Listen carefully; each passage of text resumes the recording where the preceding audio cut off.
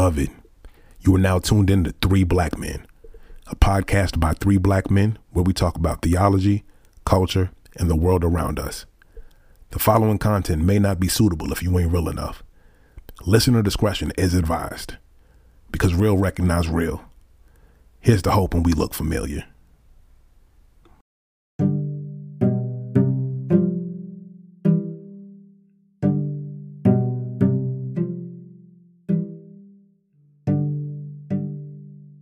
Okay, welcome back to episode 2 of our podcast, everybody. Three Black Men podcast.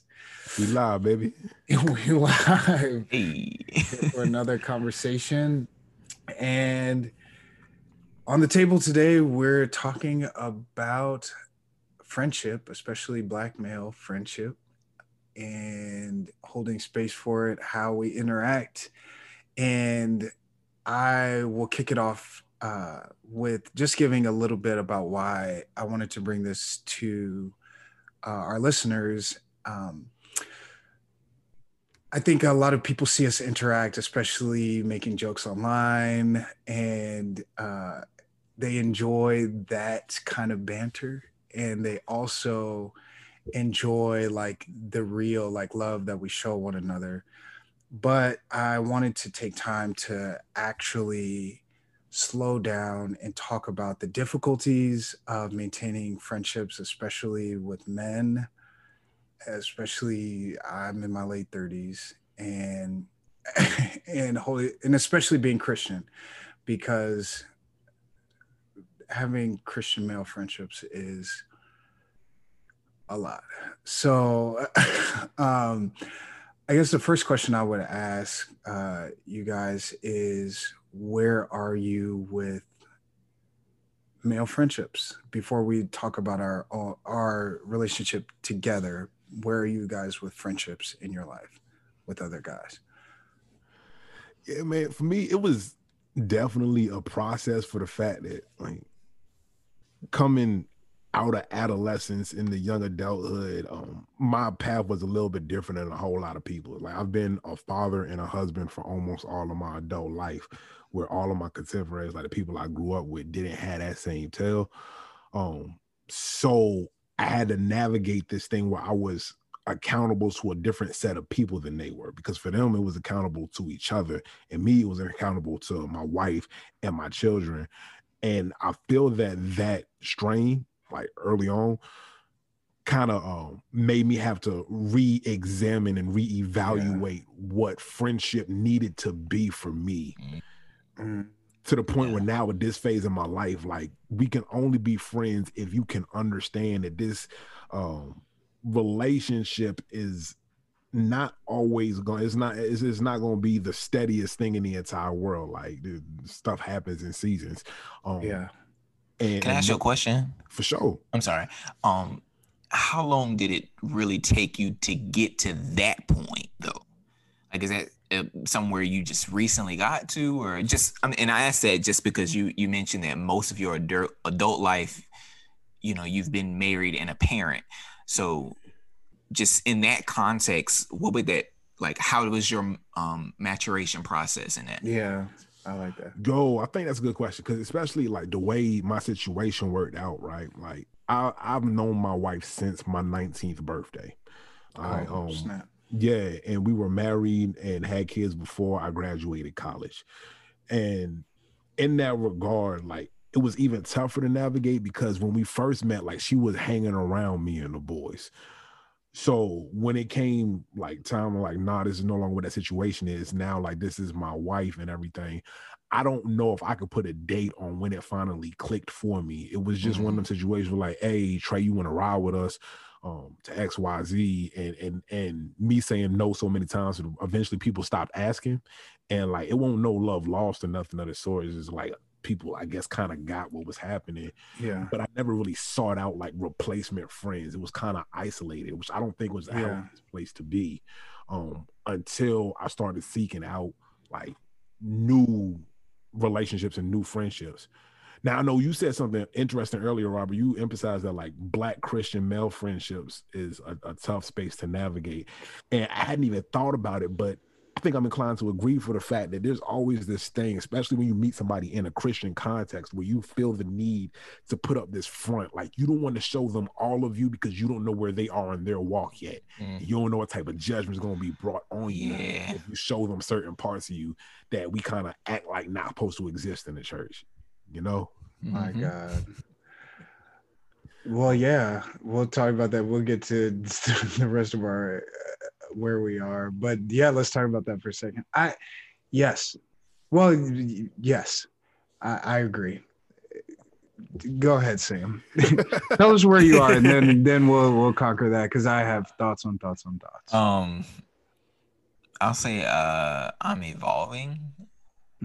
I guess it really took me a minute to grasp what friendship was, just because it's with men, but I think that had a lot to do with, or I'm finding through my psychiatrist, that has a lot to do with my relationship with my dad. So it was always difficult for me to connect with different men, or with men, especially a specific type of man. Any man that would be sort of the alpha male that's manipulating in different ways, but slightly manipulating. That gets under my skin quick. And the moment I notice it, we fall out. But it's me, it's this misdiagnosed pain. I'm blaming them for my own personal issues, which is why I'm in counseling, because I don't like doing that. So just that's why I say it's evolving, because like I'm 35 years old, so I don't have a whole lot of life experience, but it really took me probably a good 34 years to really get to that point. And even attempting to possibly repair some things, or bracing, having conversations that could lead to bracing to repair some things, because sometimes you just can't jump into it like that. But yeah, so that's kind of where I am. It's evolving. So no, I appreciate that. I think I'm evolving also. I think for me, I have always been responsible. So since I was, maybe 5 or 6 years old, I have been thrust into responsibility, and that has made developing friendships difficult.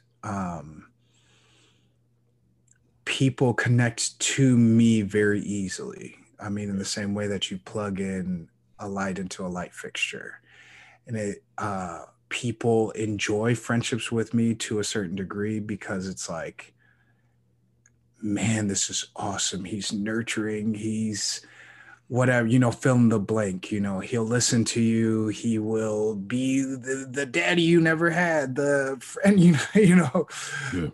the listening ear you always wanted. But it took a long time to realize that a lot of those friendships were unhealthy for me. And then I also have difficulty connecting with other men because of my own daddy issues. And had a real domineering father. That's the nicest way to say what my father was. And so what that made, it just made me either try to dominate people or be dominated, and I don't like being dominated. So it kind of forced me to be something other than what I am, and so it took until recent years to allow. That's where my aggression comes from. Exactly. I'm more aggressive and hostile than I need to be for no reason. Same. It's a defense mechanism. And I wouldn't say it's no reason. I think it. Well, yeah. I think the world presented itself a certain way, and then to survive, you learned survival skills. And part of maturity means assessing, do these skills serve you now in the life that you want to live?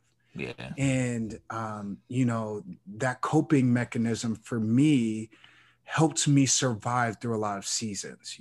That aggression growing up in Chicago helped me survive. It helped me navigate a crazy household. It helped me navigate friendships and relationships with men that did not serve me. But now I find that skill of being too hard does not serve me, and it does not promote thriving, right? And so now I'm trying to detangle that thing. Well, So okay. Can go I ask ahead. a question? Yeah, I'm sorry. sure. You're fine. So is it that you find it useless completely, or that it's one of those it can be tapped into? You know what I'm saying? Like if you need to go there, or do you find it's more so associated with something that you necessarily need to be healed from, and once you be healed, then maybe that won't be you. Is that Yeah, did I no, catch that that? makes sense. I think for me, it can. I think it when healed, the motivation for how aggressive I can be, how defensive I can be, how shut down I can be, how unemotional I can be, how hard I can be with other men. Yeah. I can tap into elements of that, but the motivation I find for me is so dark. And when Yeah. I reach that place, I know I'm like disconnecting wires of the man that I know that I'm supposed to be. Mm. And Yeah. because I know deep down I am sensitive, I'm empathetic, I am a lover. And okay, let me, Right. if I'm disappointed, or let's say, you hurt me in any way, I don't need this anyway, because I'm about to be a real man. And so that does not serve me in the man that I want to become, and that I am becoming, because that is the old me. And I think ultimately I don't have anything to fear. 14-year-old Robert had a lot to fear. And that coping mechanism helped me to rise above fear. Well, I don't have a lot to fear anymore, whether that's being hurt in relationship with other men, whether that's a man trying to punk me, whether that's bosses trying to punk me. I do not fear bosses. Sometimes to an unhealthy degree, I don't fear bosses. But does that make sense? So yeah, Yeah. I think it can be situational, but I think Yeah. ultimately, when that place in me is fully healed, I can assess healthily what is the appropriate emotion for right now, and Yeah. how is the new Robert to respond to this stimuli. Hey, And yo, see, y'all I hitting, asked y'all that. hitting I'm on. sorry. Oh, go ahead. Y'all hitting on some major stuff right now, right? Because all of us, it seems like, are now at least at the stage in our life where we're unearthing things that we developed earlier in our lives, often as coping mechanisms in direct response to a circumstance in our life. And often a great deal of that circumstance can be directly tied to a man in our lives, or the father in our lives, who was supposed to be the father in our lives, right?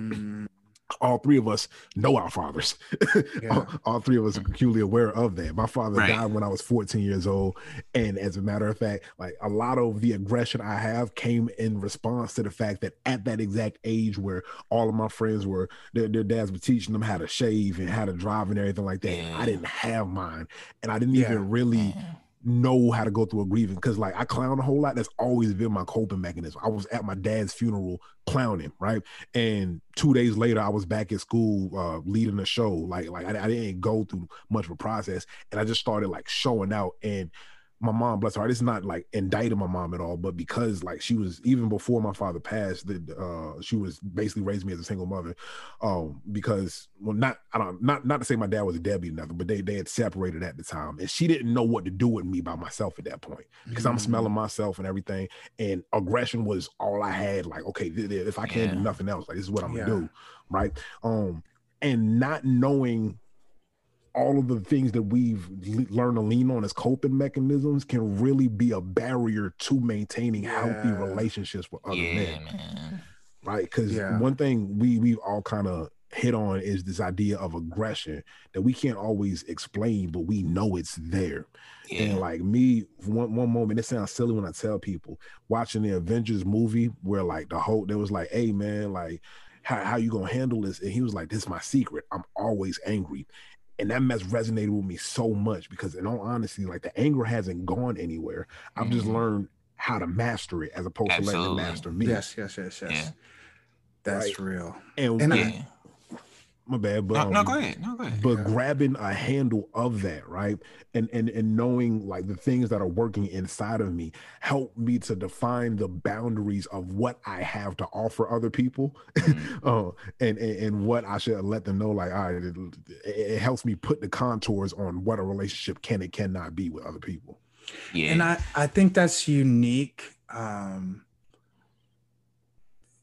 In this way to Black men, right? And I think I like what you said. It is a hindrance, I think, even to Black male friendship specifically, because this aggression and anger piece, I think we're angry, y'all. I think and I'm sure, don't at me, so well, and some white person is like, I'm angry too. Okay, this is the Three Black Men podcast. Okay, y'all start your own podcast. Y'all talk about white issues. Okay, do not at me. I've been angry with my father too. Then y'all do your own podcast. Go ahead, Sam. And I think this, for the part of the reason of what you're saying, I think this might be sort of dangerous territory because where it can teeter, because how Black men are perceived. Yes. Right. We're perceived as angry. But just like, I think all three of us alluded to, eventually there becomes this recognition, as we mature that, I'm angry. You know what I'm saying? Like, so, and I think for me, it really took to see how I was taking some of these, because I didn't know how to express it, because I didn't know what it was. It took its toll on my marriage. And so I was, my anxiety, depression, and it wasn't necessarily that, I found myself just being a jerk sometimes, you know what I'm saying? Yeah. And I would realize that like, I was a dick the other day. Yeah. And so my wife being so loving and so patient would just let it go. And then, when she felt like she could approach me, she would say something. And eventually I started to get it. Like, okay, maybe I need to talk to somebody. So I talked to my pastor. My pastor was like, well, maybe you should talk to a psychiatrist, somebody that might be able to prescribe something that may be able to help you along the way. And I ain't looked back since. And ultimately what I found, and because Trey, you said something when you talked about how what you had to find what it was that you could offer to a friendship. Well, for me, I never really felt like I had anything to offer. You see what I'm saying? So I had to deal with that. And that stemmed also from just some things that happened with my dad. And let me be clear, my dad was there.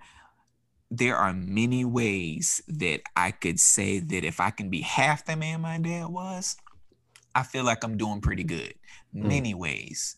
Yeah. But he wasn't perfect. Right. And he was physically abused and emotionally abused as a child. So he did the best he could with given how he was raised.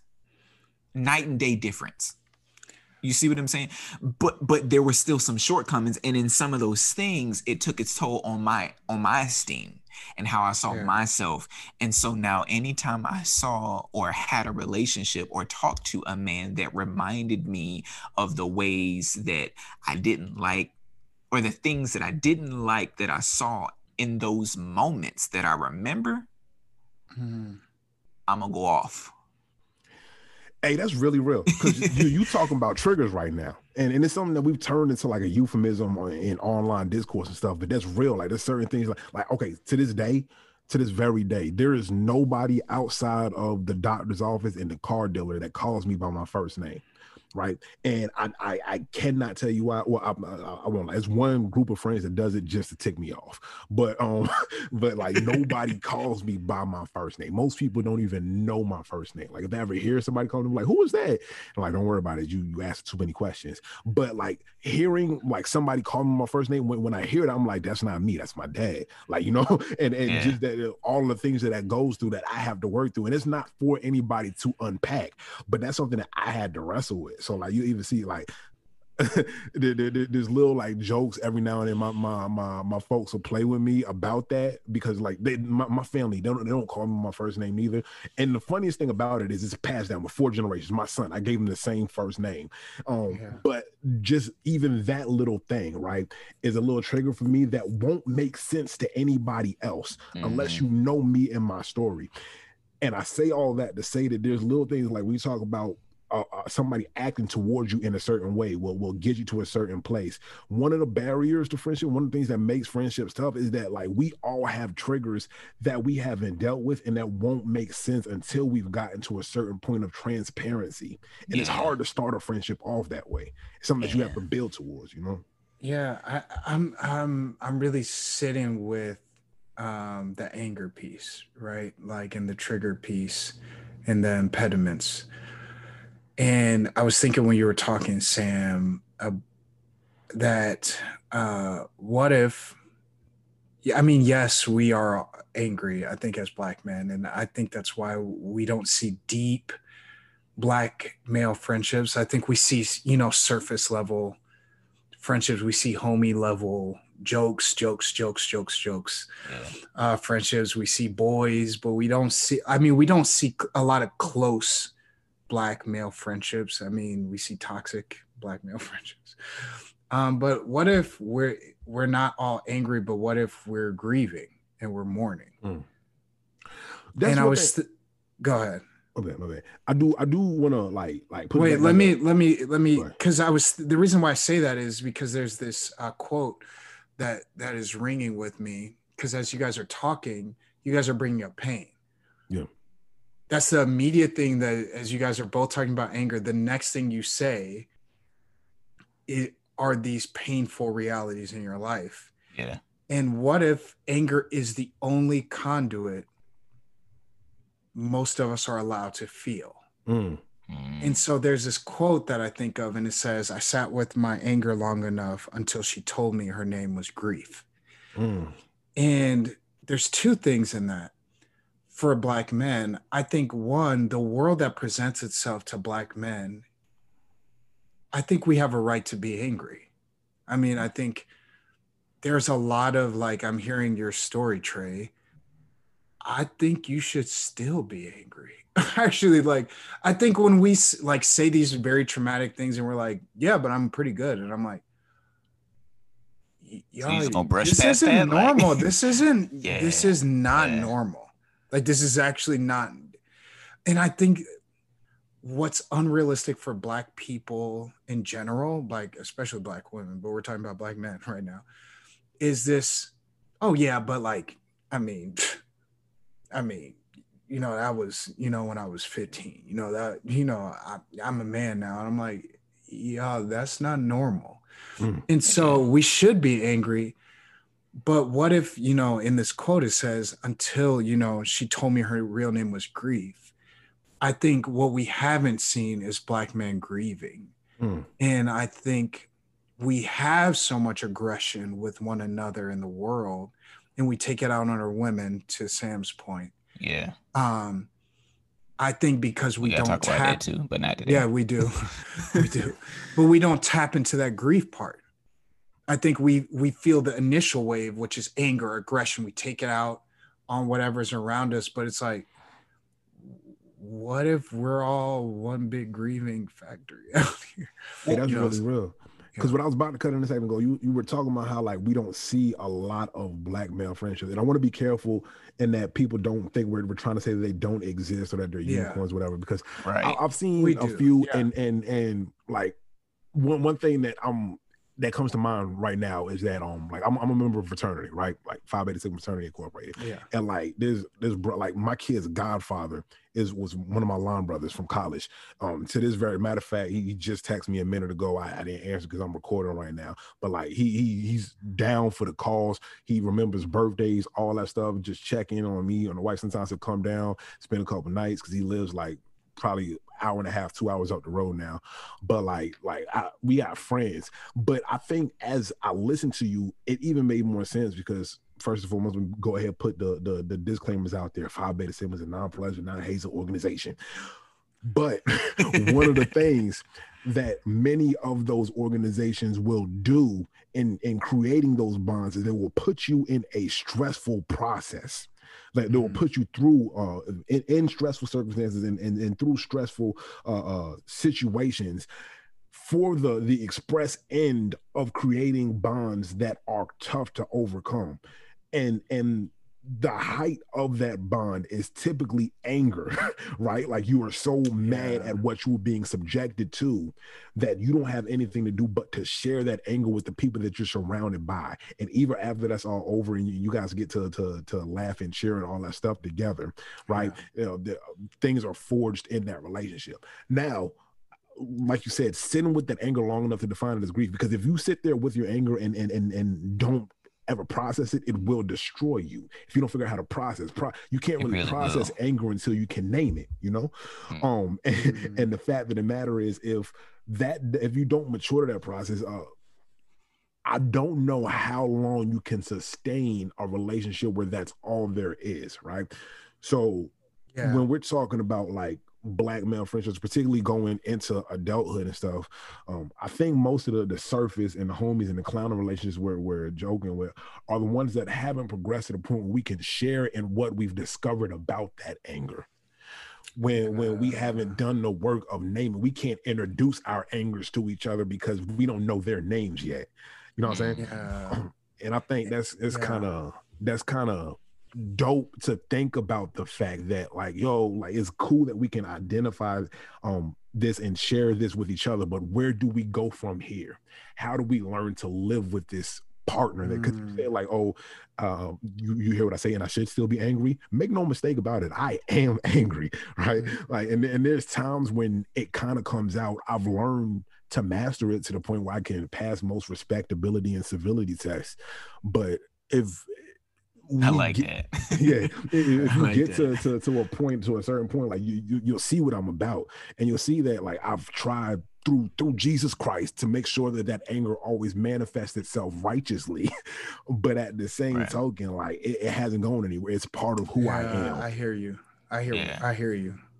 I can identify with that. Like I mean, I told you it really took me 34 years to really get to the point where I could recognize, you know what I'm saying? And I even had someone to help me articulate that, someone to help me to see that, because I still couldn't see for looking. Well, I don't know if y'all heard this saying, you can't see for the forest for the trees. Yeah. Like I couldn't see it. And man, that's Trey, you dropping because this is like, obviously, this isn't exhaustive. There are obviously great black male friendships, so those are awesome, and I've been a part of those. But I do know that when people, even within our own community, when we look at our community, are black men known for emotionally intelligent friendships that are long lasting. That's real. No. That band together to protect the community. And I'll leave that up to others to decide the answer to that question. But what I am interested in is removing the barriers that you're posing, Trey. Like, what are these impediments? And I think the first one clearly defined is like not knowing those hurts in those emotional places that hinder us. And I think the biggest one that we see displayed in us as Black men is anger. And I think it's mislabeled anger. And a lot of the times, you know, as I'm really processing, I'm like, no, I think it is hurt. I think it's profound hurt. And I'm thinking back now, as you were talking, Trey, now, like a lot of homies in high school, even those, they were hurt. I mean, even the class clowns were hurt. Yeah. But they wasn't going to say, I'm emotional today. You know, like I'm feeling in my feelings. So that wasn't acceptable, right? And so they learned how to survive. And I think what is stirring up in me right now is taking that into adulthood is hard, because the possibilities for the strongest, greatest friendships, I think, can come from other Black men. I guess I'll put that on the table, because when we do name those hurts and those, you know, those angers and name those places, I think the biggest allies and support can be other Black men. Mm-hmm. That's absolutely period. true. I think those are the best.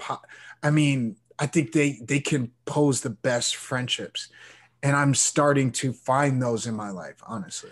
I think that's really real for the fact, and I'll give you a prime example. I have a few really good friendships, right? Like one of my closer friends in life is a young brother. He's a white Cuban dude down here in Miami, because I'm surrounded by white Cuban people in Miami. White.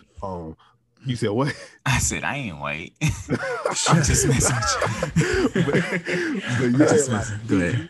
He's a really good friend, a good heart, and he listens to me in humility and hears my story and what that's like.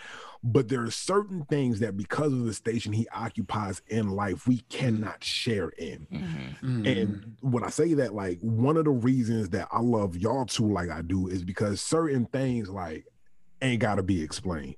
Like, true. Y'all know what it is. Even with us having walked different paths in life, even with us carrying different traumas, even with us coming even to Christ in different ways, with all of this certain stuff, what's understood ain't got to be explained, right? So I think there's something powerful when somebody who has a shared life experience without y'all having walked two steps beside each other before, when you come to that meeting point and don't have to navigate what that looks like, and can still get to that point of transparency and sharing and humility and love. I think that's one of the safest places to be when that trust is available among that group. You know? Yeah. Am I making sense? No, you are. And I think a bit about our friendship, because y'all to the listeners, some of y'all seem endlessly curious. So I'll insert this here. We actually have never met in real life, all three of us. And so to those who think that internet friendships cannot be real friendships, stop saying that. Because that's not true. Just saying that dumb stuff. That's not in the Bible. I don't know where you got it. Cut it. Cut it. But I think but we have fought like we have met in person. And you know what? I was gonna say something about like that. You know, one of the things that I really respect about the two of y'all is it's not awkward to approach y'all or for y'all to approach me when there's offense. And it's like, it's quick, it's straight to the point, because we're all straight with the point. Like, we ain't no beat around the bush. We straight to the point. I feel like we're pretty blunt with each other. You know what I'm saying? So for us to have that and still kick it like we do, you know what I'm saying? Yeah, and I love that, man. That's authentic. That's real. And one of the things that took, like, one thing I've noticed is that when there is offense among us, right, and we typically bring it up pretty quickly, we usually rush to try to get back on the right side of right. You know, for real, like very quickly. Yes, and I think that's a responsibility that each of us is taking on individually that makes this work. Because when earlier we're talking about traumas and unresolved things that and triggers and stuff like that, when you don't have that responsibility to get back on the right side of right, what happens is that one trigger sets somebody off and they respond in a certain way, and then it's a ping pong match back and forth, where now we just setting each other off. And I've seen people drift away over the smallest things because nobody felt the need to get back on the right side of right. And in that regard, I think like it's important to note that fruitful friendship is a responsibility, which is why I don't go around taking on too many of them, because I don't have but so much of me to give away. True. And not to over spiritualize everything, but I think that that's a biblical and Jesus model thing. Jesus had the crowd, Jesus had the 12, Jesus had the 3. You know, like it ain't but so much that of me that I have to offer. But I like to make sure that when I do offer people something that they can depend on it. So one of the things that works well with us in particular, like I said, we always try to make sure that we're in a rush to get back on the right side of right, because we value what we have more than whatever little points of pride or personality traits that we brought in there. And I think that, well, me personally, I've grown as a person because of that commitment to y'all and that commitment to hearing y'all. Yeah. And it's a blessing when you take that responsibility seriously, but it is a responsibility. True. Yeah. I mean, I'm sorry. Go ahead. I was just gonna say, I think we understand what it is to love our neighbor, right? Like, true. You know what I'm saying? Like, there's a biblical mandate there. You know what I'm saying? Like, if you tell me that what I said was offensive, I'm not coming back. The first thing I do is not come back with, here's what I meant. No. I'm sorry that I offended you. Can I just explain where I was coming from? Because I think you may have taken it the wrong way, or maybe I didn't communicate it the right way. Mm-hmm. You know what I'm saying? Yeah. Like, there's a different approach of like Trey said, to want to be on the side of right, but also to want to understand better. And oftentimes what I notice, especially like when I watch the two of y'all, it's not Trey explaining himself or Robert explaining himself so that the other person can understand where you're coming from. It's so that it seems to be so that you can understand where they're coming from and their understanding. Right. You know what I'm saying? And and that even is different. That's new to me. Yeah. And then something about me, I think that y'all have learned and are learning. I genuinely think highly of people, sometimes too highly. So like when someone wrongs me, like when there's that initial rub and you try to justify, or you try to explain yourself like, no, what I meant was blah, blah, blah. For me, in love, when I'm in connection with people, I assume that you want the best for me, right? So you don't have to prove yourself in that place. I don't give the benefit of the doubt to everyone. We talked about that. I was just trying to say, don't be giving these folks the benefit. Yeah. That's not everyone, so don't try me. I call myself slipping a couple of times. Yeah. Don't be stranger on the street. Benefit of the doubt. But in relationships with people, I assume you mean well, so that you don't have to prosecute, legislate, defend. Right. No, I still love. No, that's settled. You still hurt my feelings, right? And I think that that's part of adult male friendships too, the ability to say, hey, my feelings are hurt. And that's something I'm liking, not just in our friendship, but the few other like really healthy friendships I have, where you can just say, hey, don't do that again. That hurts my feelings. But you know what? I think culturally, just knowing the history of Black Americans, I think typically Black men typically teach Black boys to be more hard, to not be more sensitive, because you have to be that way, because you can't show weakness. You have to be strong. You got to be the rock. You know what I'm saying? So we're not taught to process and deal with our emotions. So the only way we know how to express it is anger. Yeah, so and I think that goes back to what you were saying, where the pain is, the anger is really grief, but we don't know how to process that. And I think, which is shocking, I think, in maybe even in the initial times where I would tell Trey, like, hey, homie, some of what you're saying is hurting me. And I expected, like, okay, well, I'm geared up, ready to go. And his initial responses was quick to like make it right. That was shocking to me, because that like kind of revolutionized what male friendship could look like, because I hadn't seen those models. Now, obviously, like, I do know healthy Black men, but I hadn't seen a lot of examples of Black male friendships, the intricacies of it, right? Like, I might know that these two pastors are friends, but because I don't know what the inside of their relationship looks like, how can I know what forgiveness and friendship looks like between Black men? Does that make sense? Yeah. Or because I don't have a good relationship with my father, how can I know? Does that make sense? Like, I might even know healthy Black men, but I don't get to like sit there and watch them like, okay, how do you deal with X, Y, and Z? Also, the thing that I've sort of learned about myself is that the Black men in my life that I held in high regard, that hurt me a certain way, whenever I saw that characteristic in somebody else,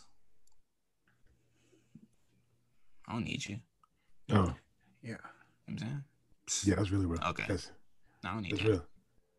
And I'm cutting people off. But instead of dealing with what I need to deal with, misdiagnosed pain. That's true. That's real. And then the other thing, like, as a defense mechanism, right? Because most people don't like seeming ornery, right? Like, we want to at least be cordial and approachable, even if we not down to be friends with folks. Like, a acquaintanceship means something in most circumstances. So there's certain like personalities that we cultivate, certain parts of us that we offer. And one day I just found myself being exhausted, having to be this way with my work friends, and being this way with my church friends, and being this way with the friends that I still keep in contact with from high school. And it was so exhausting, like having to find myself divided that many different ways. And I realized that I was actually cheating myself of the fullness of relationship by putting up all of these defense mechanisms. Because when you see those little traits that like, you know what, I don't need you, I'm gonna stay. Like, we keep people at a distance at our own expense sometimes. Yeah. So that's why, like, one of the things I do, like, people notice that I speak in my own vernacular, like, the majority of the time. Like, even I will speak theological truths in my vernacular, for the fact that I made a commitment to myself that I was going to be the same me everywhere. Like, when I preach, ain't no code switching.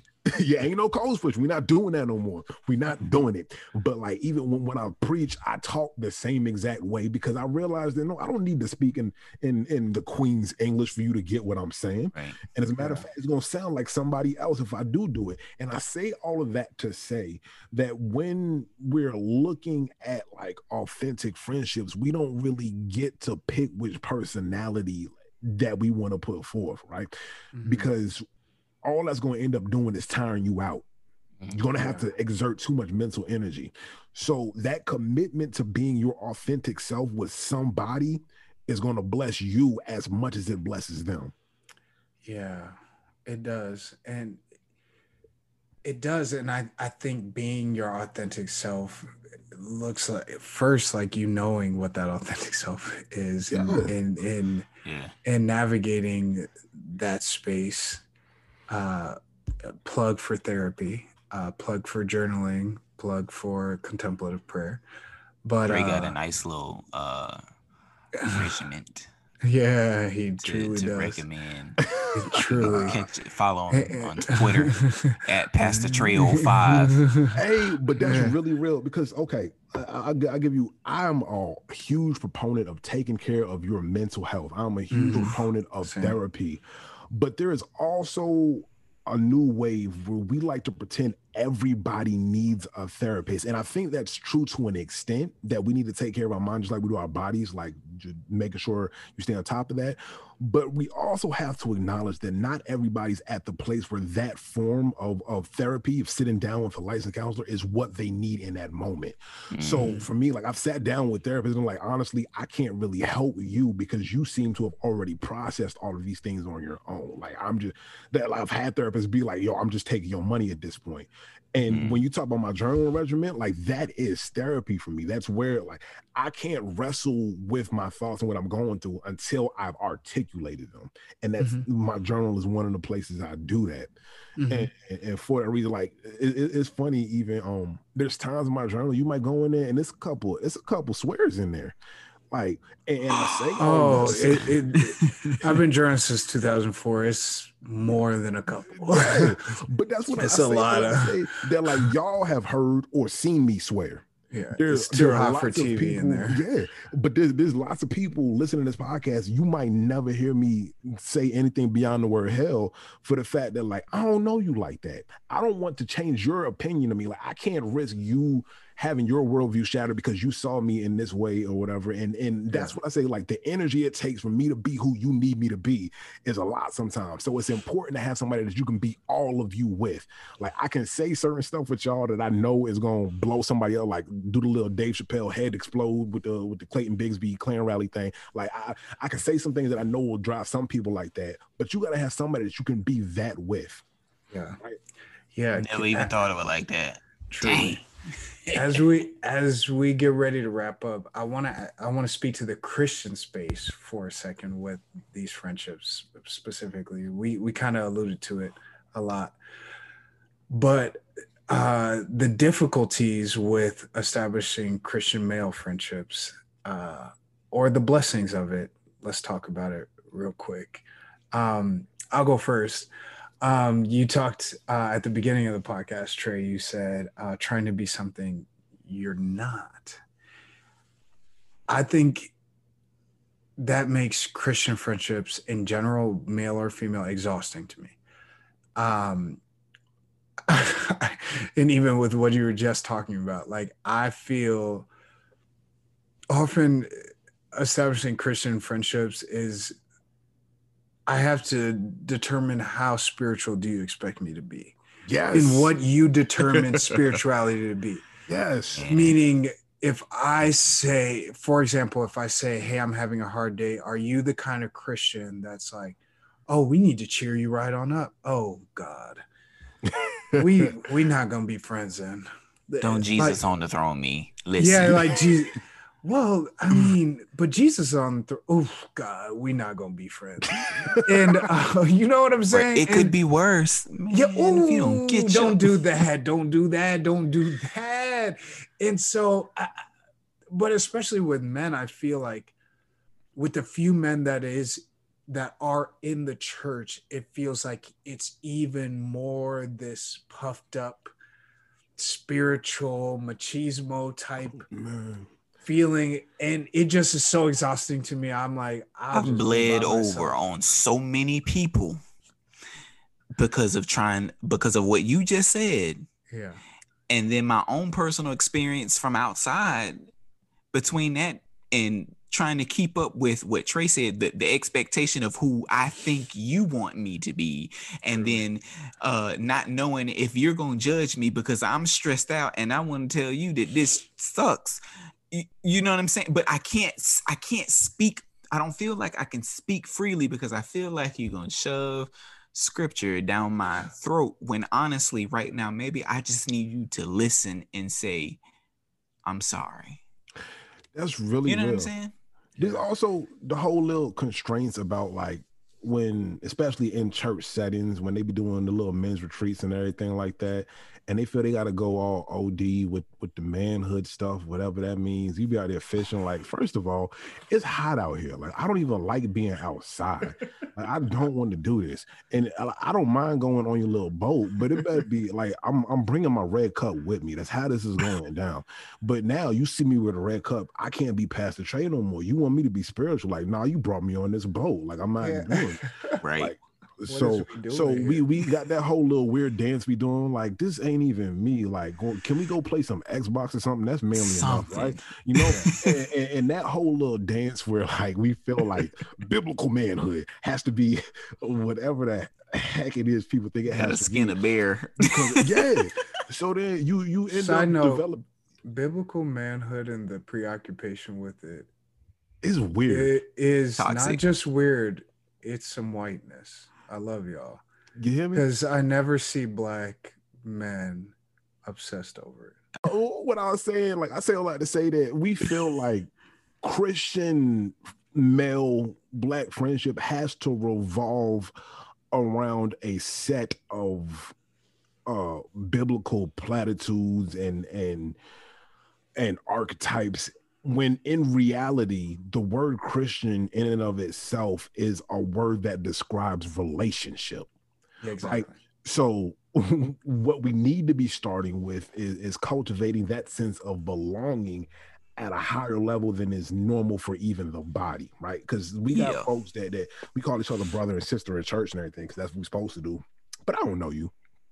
Like, I don't. You're not coming to my house. It's lost meaning. I'm coming to yours. You feel me? But like when we come to that next level where we need to be accountable on another level, it's not going to happen by forcing whatever little activities you think should be happening between two men. It's going to be happening when I take the risk of being a little more transparent with you, right? It's going to happen because if you look at what that Christian, what that Jesus model looks like, Jesus modeled relationship by always going beyond and knocking down walls that we put up to protect ourselves. Is why he went like, hey man, you my friend, right? Now you're gonna let me wash your feet. Imagine how weird that had to be. You know what I'm saying? Like, would you let me wash your feet? Like, are we there yet? It's one of them situations like, nah, like this is what it's got to be. And matter of fact, that book, After Whiteness from Willie James Jennings, right? Yeah. Yo, so it kind of blew my mind because he was talking about how Christian love is necessarily intimate and erotic, and how those words themselves make people uncomfortable to think about outside of the bounds of marriage. But he says, no, think about what Jesus was really about. Like, this is my body. Take it and eat it. Like, no, we're going to push the bounds of this beyond what is surface level, because we can have religious relationships, but they're not going to bless you. Yeah. Your Christian relationships, your Christ-like relationships are going to require you stepping beyond the bounds of your comfort and trusting that the person that you are seeking relationship with will not harm you. Yeah, no, I agree. I mean, I think ultimately, like, for me, I am looking for and am finding relationships where I don't have to perform a form of spirituality that disembodies who I am. Yeah. To be in it, right? You know, and so like the overly spiritual Christian, I can be in that because that doesn't hold me accountable to anything. Like, it doesn't make me want to be more like Christ because I'm too busy trying to be some kind of like chameleon to fit what you expect of me. And that's exhausting. I don't need that. I don't even want that at this point in my life at all. Yeah, I think, I don't know. I think we've all probably been in a spot where it kind of felt like a standoff, you know, of who's going to do what first, or who's going to say what first, so that we know it's okay. Mm-hmm. You know what I'm saying? So that I don't say something or do something that you judge me in a way that's gonna hurt me. Yeah. You know what I'm saying? Yeah. So for me, I think there's so much pressure that can be on that, at least for me. There was so much pressure there that it would take a while ordinarily to get to the point of where I would feel even comfortable enough to tell you like stuff like about me, before I let you, before I really give you access to me. And and this is the, I think, the unique and ironic part of that, because the three of us have a relationship where I don't know about the two of y'all, but I can speak for me where like I'm very transparent with y'all. Like y'all know pretty much my whole life story. You know what I'm saying? I don't give that to everybody because everybody don't need that. You know what I'm saying? Everybody can't take some of that just because of what my life has been like. It's a turnoff to some people, and that's okay. I'm not offended by that. I get it. Everybody got their boundaries. Everybody has what makes them comfortable. But we're okay being intimate in that way and have a podcast that other people hear us being that way, being that way, which is cool. You know what I'm saying? And I think even that kind of just shows growth. And the other thing that I was going to say real quick is that I noticed that I don't want to over spiritualize it, but it seems like the three of us have had experiences in friendship with each other since we've met one another that we didn't necessarily know that we were prepared for, ready for, or maybe that could happen, or that maybe we would respond in such a way. And so that just seems such, for me, like a God thing to just be like, you know what? Let me put these three together real quick. True. You know what I'm saying? Because how many people do we know outside of Twitter that we've known much longer than the pandemic or the panoramic? True. That we pass by, that might text us, that we look at it and it's just like, and go back to playing our game or whatever. You know what I'm saying? But we respond in caring for one another and praying for one another, to be vulnerable enough to tell you I love you. You know what I'm saying? And that I'm concerned about you. How are you today? You know what I'm saying? Like, there's that genuine concern. And what we known each other 3 months, 4 months? You know what I'm saying? This page been here for like 5 years now. I was like, it's been longer than 3 months. Let me say this before we close. Like, and then if Trey, if you have anything, jump in. But then we'll close. Like, I will say part of what makes me want to be vulnerable in this friendship and others, and what makes me answer my phone, of which I am notoriously not good at it, is I'm very bad at it. I'm sorry to those of you who are listening who know me in real life and think he doesn't answer my text. Do they pay your bill? I know that part. This my phone. How they gonna tell you when to use your anytime? No, but I think something that I appreciate and that I'm learning to love is when I feel safe, and when I know that even if I mess up, the person on the other end of this communication will receive me. And sometimes even with people in real life, for me, I think what makes me not respond is I know, for me, with my own woundings, and I have a lot, I will share some other day, is if I know, like, dang, if I don't text back right away, they'll be disappointed. They want something, they need something, and I need to have space to be fully me too. And I need to have a space to take off the cape too. I cannot be all things to all men every day, all day. I work in an organization where I provide resources to Black college students. I do amazing things out in the world all the time, but I need a space where no, like I'm not the man. You know what I'm saying? Like I need a space where it's like no one's like expecting me, looking up to me, needing to draw things for me. I need to just be 100% Robert and able to draw in nutrients. And I think that can be a very life-giving space for me. And that makes me respond more often than not.